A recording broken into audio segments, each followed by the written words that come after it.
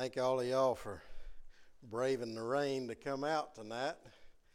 We're going to start off in Ephesians chapter 5, if y'all would like to turn over there. I'm not really sure why the Lord took me in this direction, but it was very clear that this was what He wanted me to speak on tonight. He started out pointing me in this direction Thursday and never really stopped. And yesterday, as I was preparing the messages for today, He kept me pretty steady in this for tonight's service. Tonight we're going to be talking about marriage, and in particular we're going to be talking about the chain of command, or what it really is, the chain of responsibility in our families. We're going to be looking at Ephesians 5, and we're going to start in verse 21. It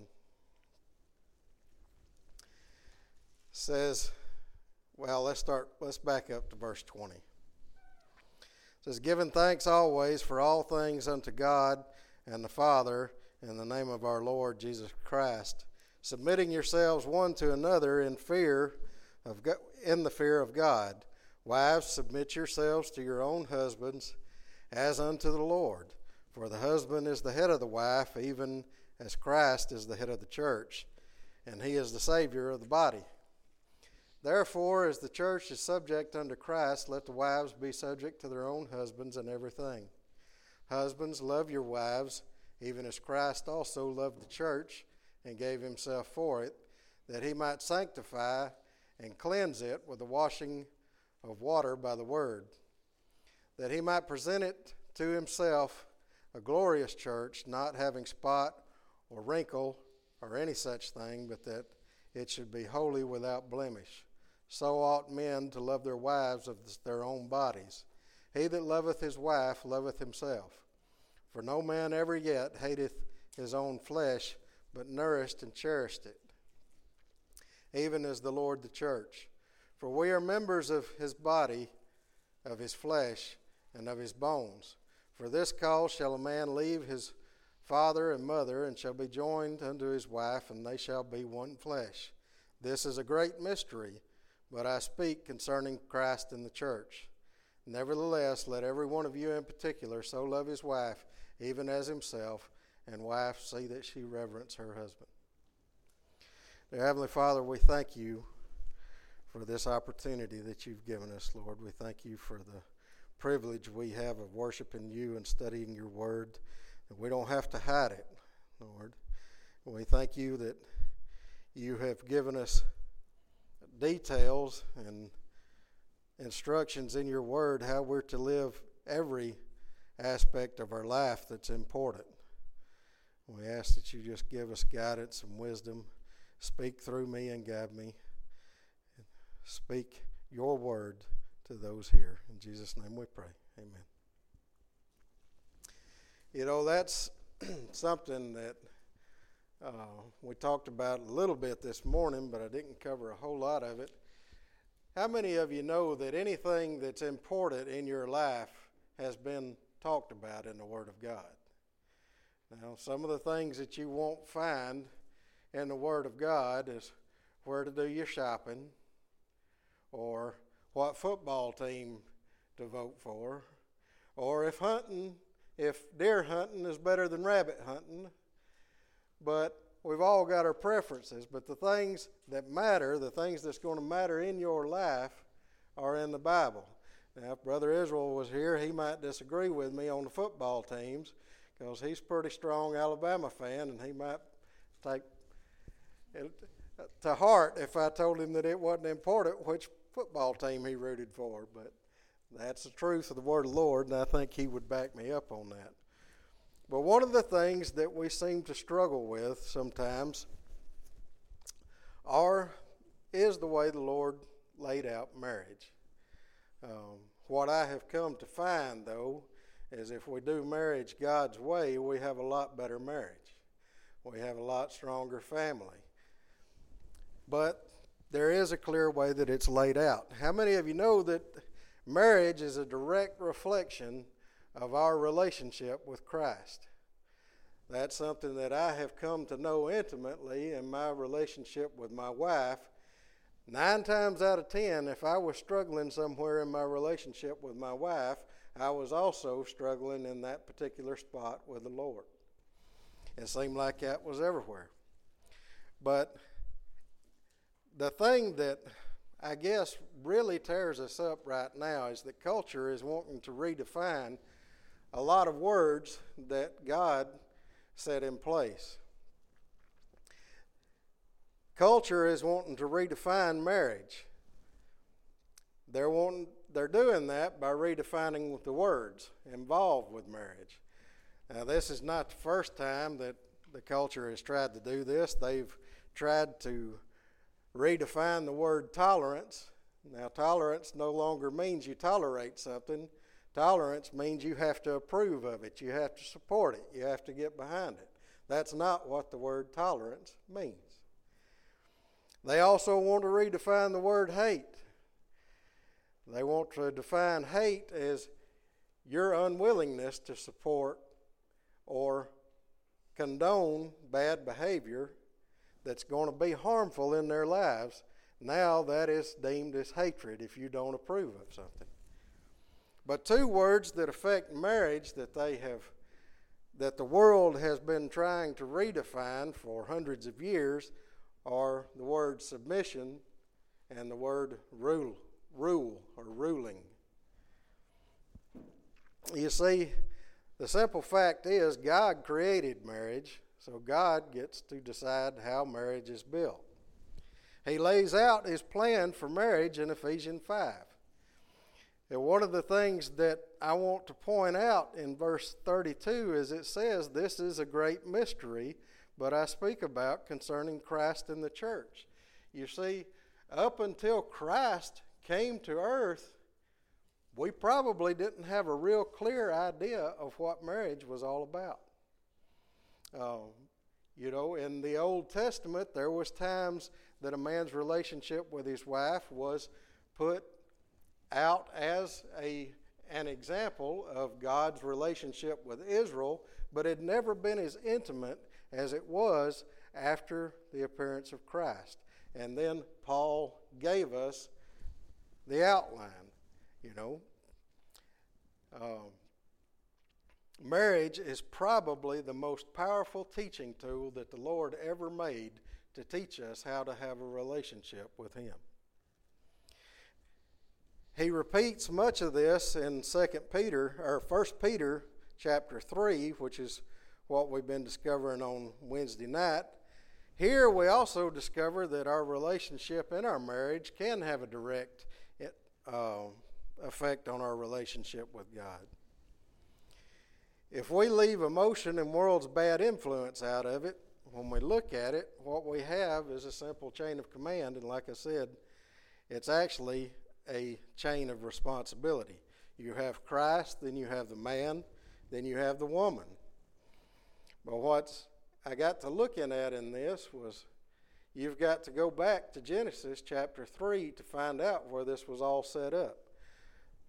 So this evening I want to go back in Genesis and I want to look at the origins of marriage. We're going to actually start in chapter 1 in verse 26. Because I think it's very important for us to see how this all got set up.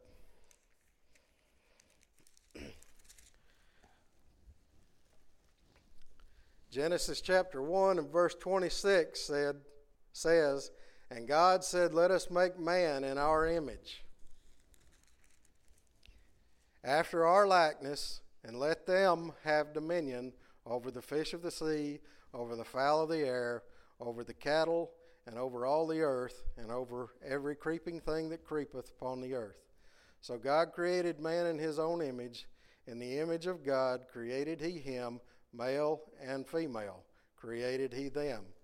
And God blessed them, and God said unto them, Be fruitful and multiply, and replenish the earth, and subdue it, and have dominion over the fish of the sea, and the fowl of the air, and over every living thing that moveth upon the earth." Now, one of the things that I want you to see there is have dominion over. The other word that I want you to look at real closely is them.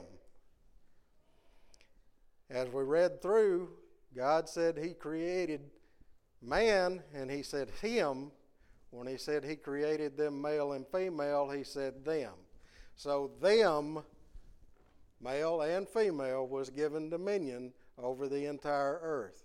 When God created man and woman, He did not create a hierarchy originally. They both had dominion over the earth. Now, the interesting thing about the have dominion over is the have dominion is also means rule. But what I have found, and I love this, I told Lace last night as I was studying that I really would like to learn Hebrew, because there are so many beautiful things that you can get by looking at the original Hebrew that you don't get in the English language, because the Hebrew language has so many different words for something that we would use one word for. And like love, for example, there's brotherly love, there's unconditional love, there's the agape love that the Lord loved us with. That's also the case here with the word rule. In this particular place, have dominion over means to subjugate. It's referencing like a wine press, pressing down and taming something, conquering it. Okay? That's going to be important here in a little while, because as we go on through in chapter 3, man falls. Now, if you'll turn over to chapter 3, we're going to read through the fall, because there's a couple of things that I want to point out there. Now the serpent was more subtle than any beast of the field which the Lord God had made. And he said unto the woman, Yea, hath God said that ye shall not eat of the tree of the garden, of every tree of the garden.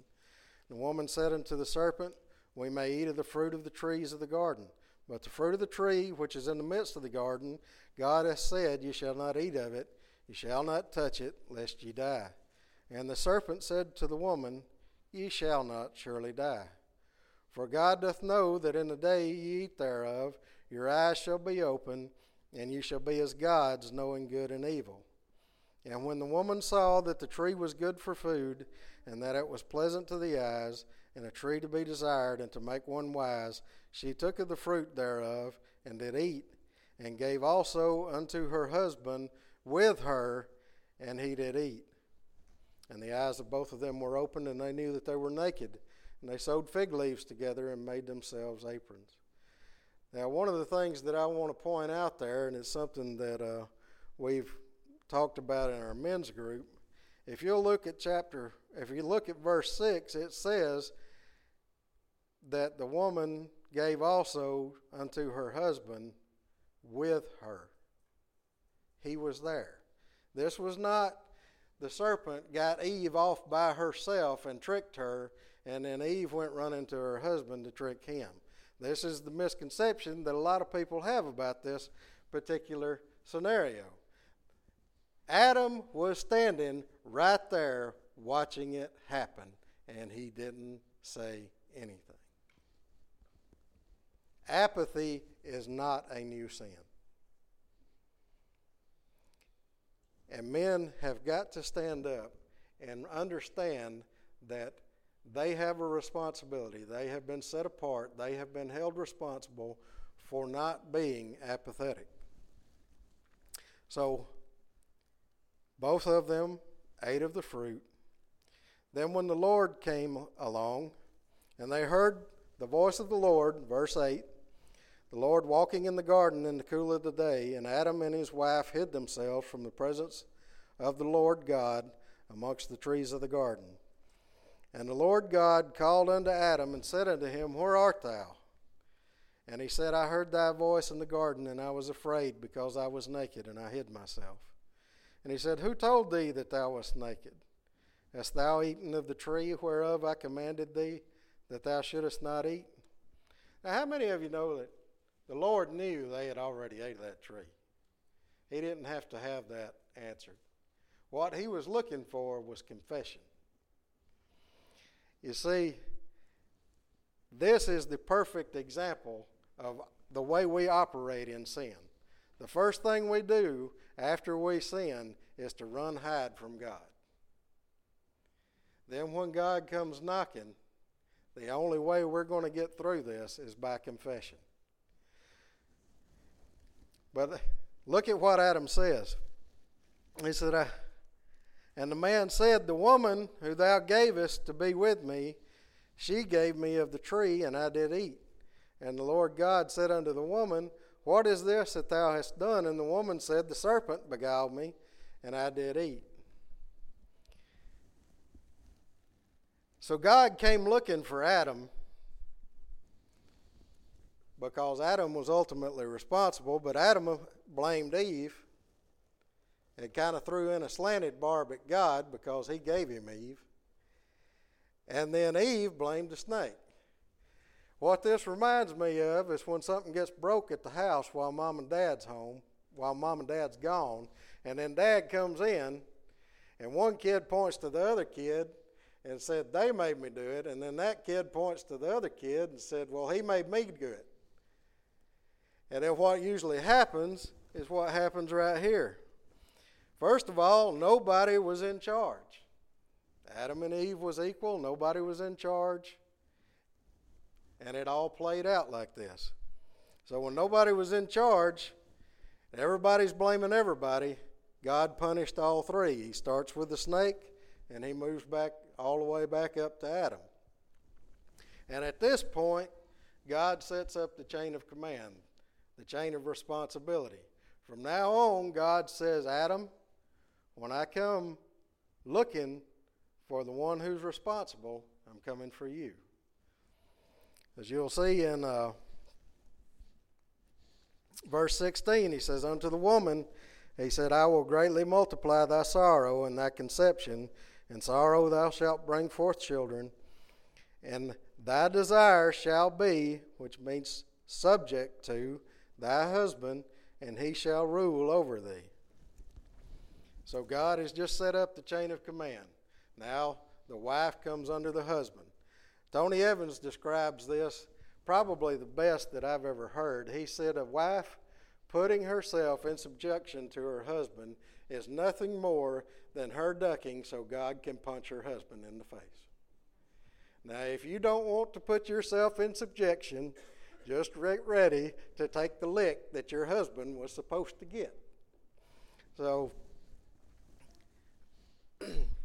the other thing that I want to point out here is the word rule. Again, we have this word rule. The first time we saw it was when they had dominion over everything, and what we saw there was the word redu, which was subjugation. That's not what's given this time. This time the word is yimsal, which means rule by authority.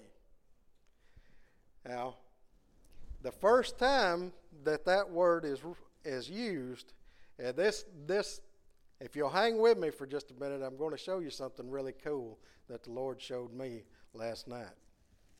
Turn back over to chapter 1 and verse 16.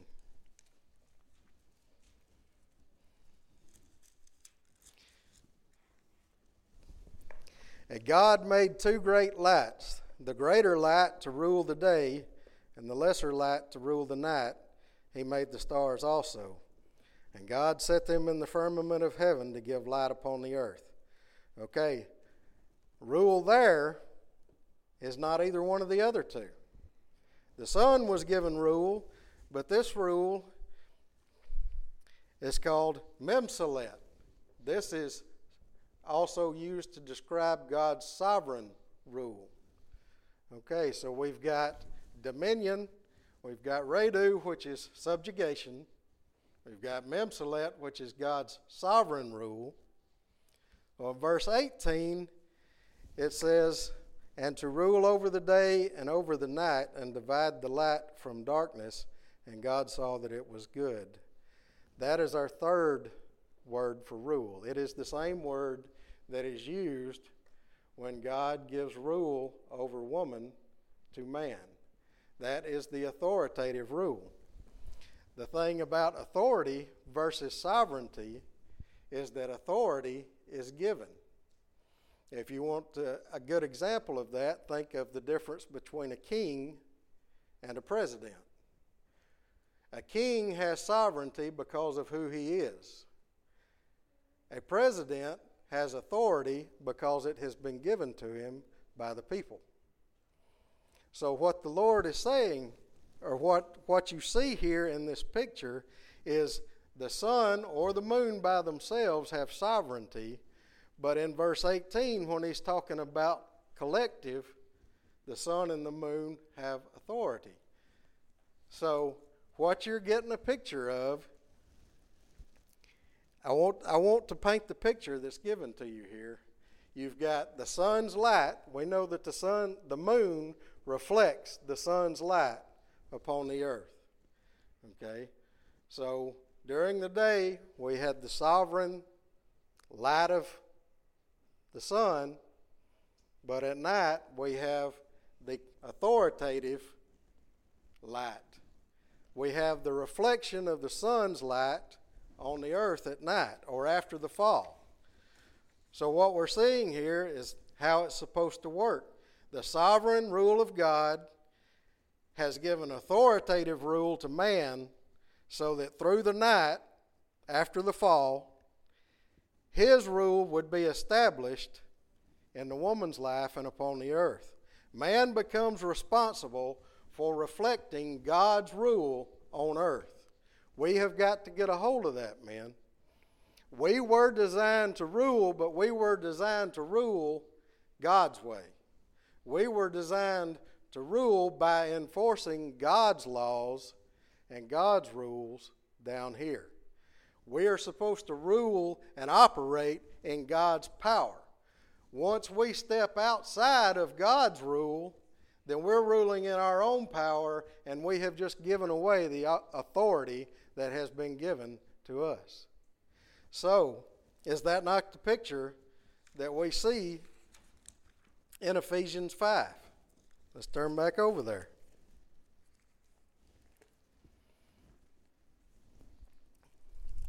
For a husband is the head of the wife, even as Christ is the head of the church. Chapter 5, verse 23. And he is the Savior of the body. Therefore the church is subject unto Christ. Let the wives be subject to their own husbands in everything. So how are we to rule? The simple fact is, according to Ephesians 5, our wife should be closer to God because she's married to us. Look in verse 27, 26 and 27. That he might sanctify and cleanse it with the washing of water by the word, that he might present it to himself a glorious church, not having spot or wrinkle or any such thing, but that it should be holy and without blemish. So ought men to love their wives as their own bodies, that he that loveth his wife loveth himself. If you are not living your life to bring your wife closer to God, then you are failing as a husband. That is a fact from the Word of God. So how are we to bring our wives closer to God? Well, he says it. He says you're to bring your wife closer to God by loving her as Christ loved the church. Christ loved the church by living as an example. Christ loved the church by giving instruction. But Christ loved the church by loving the church with a sacrificial love. And that's something that we don't see anymore. What we see now are a lot of men, if they do rule, if they don't sit back in apathy, they try to go back to the have dominion rule. This is not about subjugation. You cannot subjugate your wife. Submission is something that has to be given. You cannot make your wife submit. Your wife has to give her submission to us. So ladies, what happens if your man isn't reflecting God's rule in your life? Well, we're told about that in 1 Peter. If you will, turn over to 1 Peter chapter 3. We're going to read through that real quick.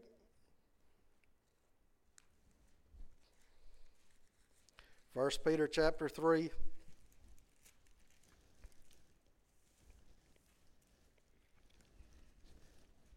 In verse 1.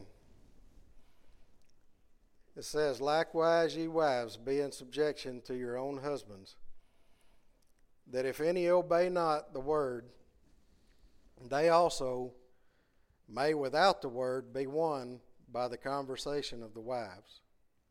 You know what's going to change your husband? Being a godly wife. That's the only thing that's going to change your husband. That's the influence that you can have over your husband, is to be a godly wife. Nagging doesn't work. I've watched this in my parents' life quite a bit, not to confess someone else's sin, but I've seen it time and time again.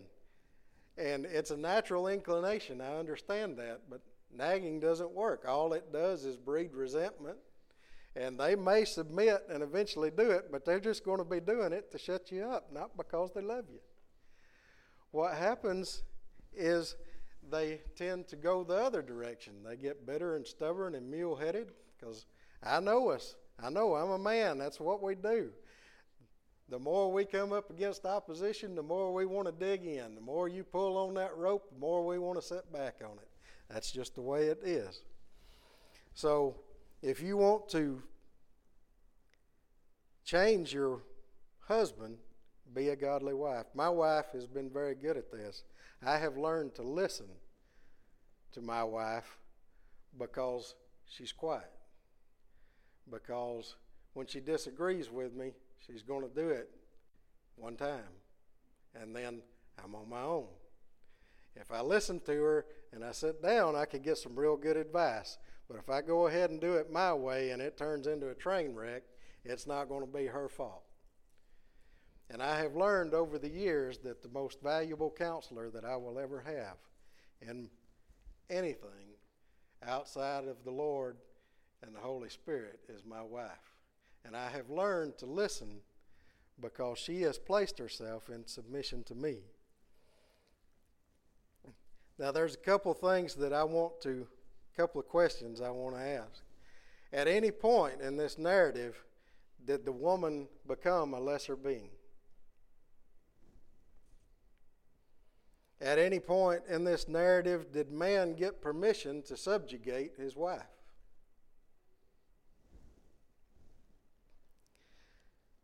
The main thing that we've got to get a hold of here is that we're both following Christ. Christ becomes a constant, fixed point in our marriage. God does not change. He is a constant, fixed point. If we are moving toward Christ, what happens is we're moving closer to each other. So if we put God first and we're both following Christ, before long, we're side by side, stepping step by step, and we're living the life that God intended us to live. And that's really all I've got for tonight. That's what the Lord pressed on my heart. I really wish I knew why, but that's what He gave me for tonight's service. Does anybody have anything they'd like to add? I should have put the podium down on the floor, but I know some of you in here has been married a lot longer than I have. And I'm sure you've got some insight you could add on this.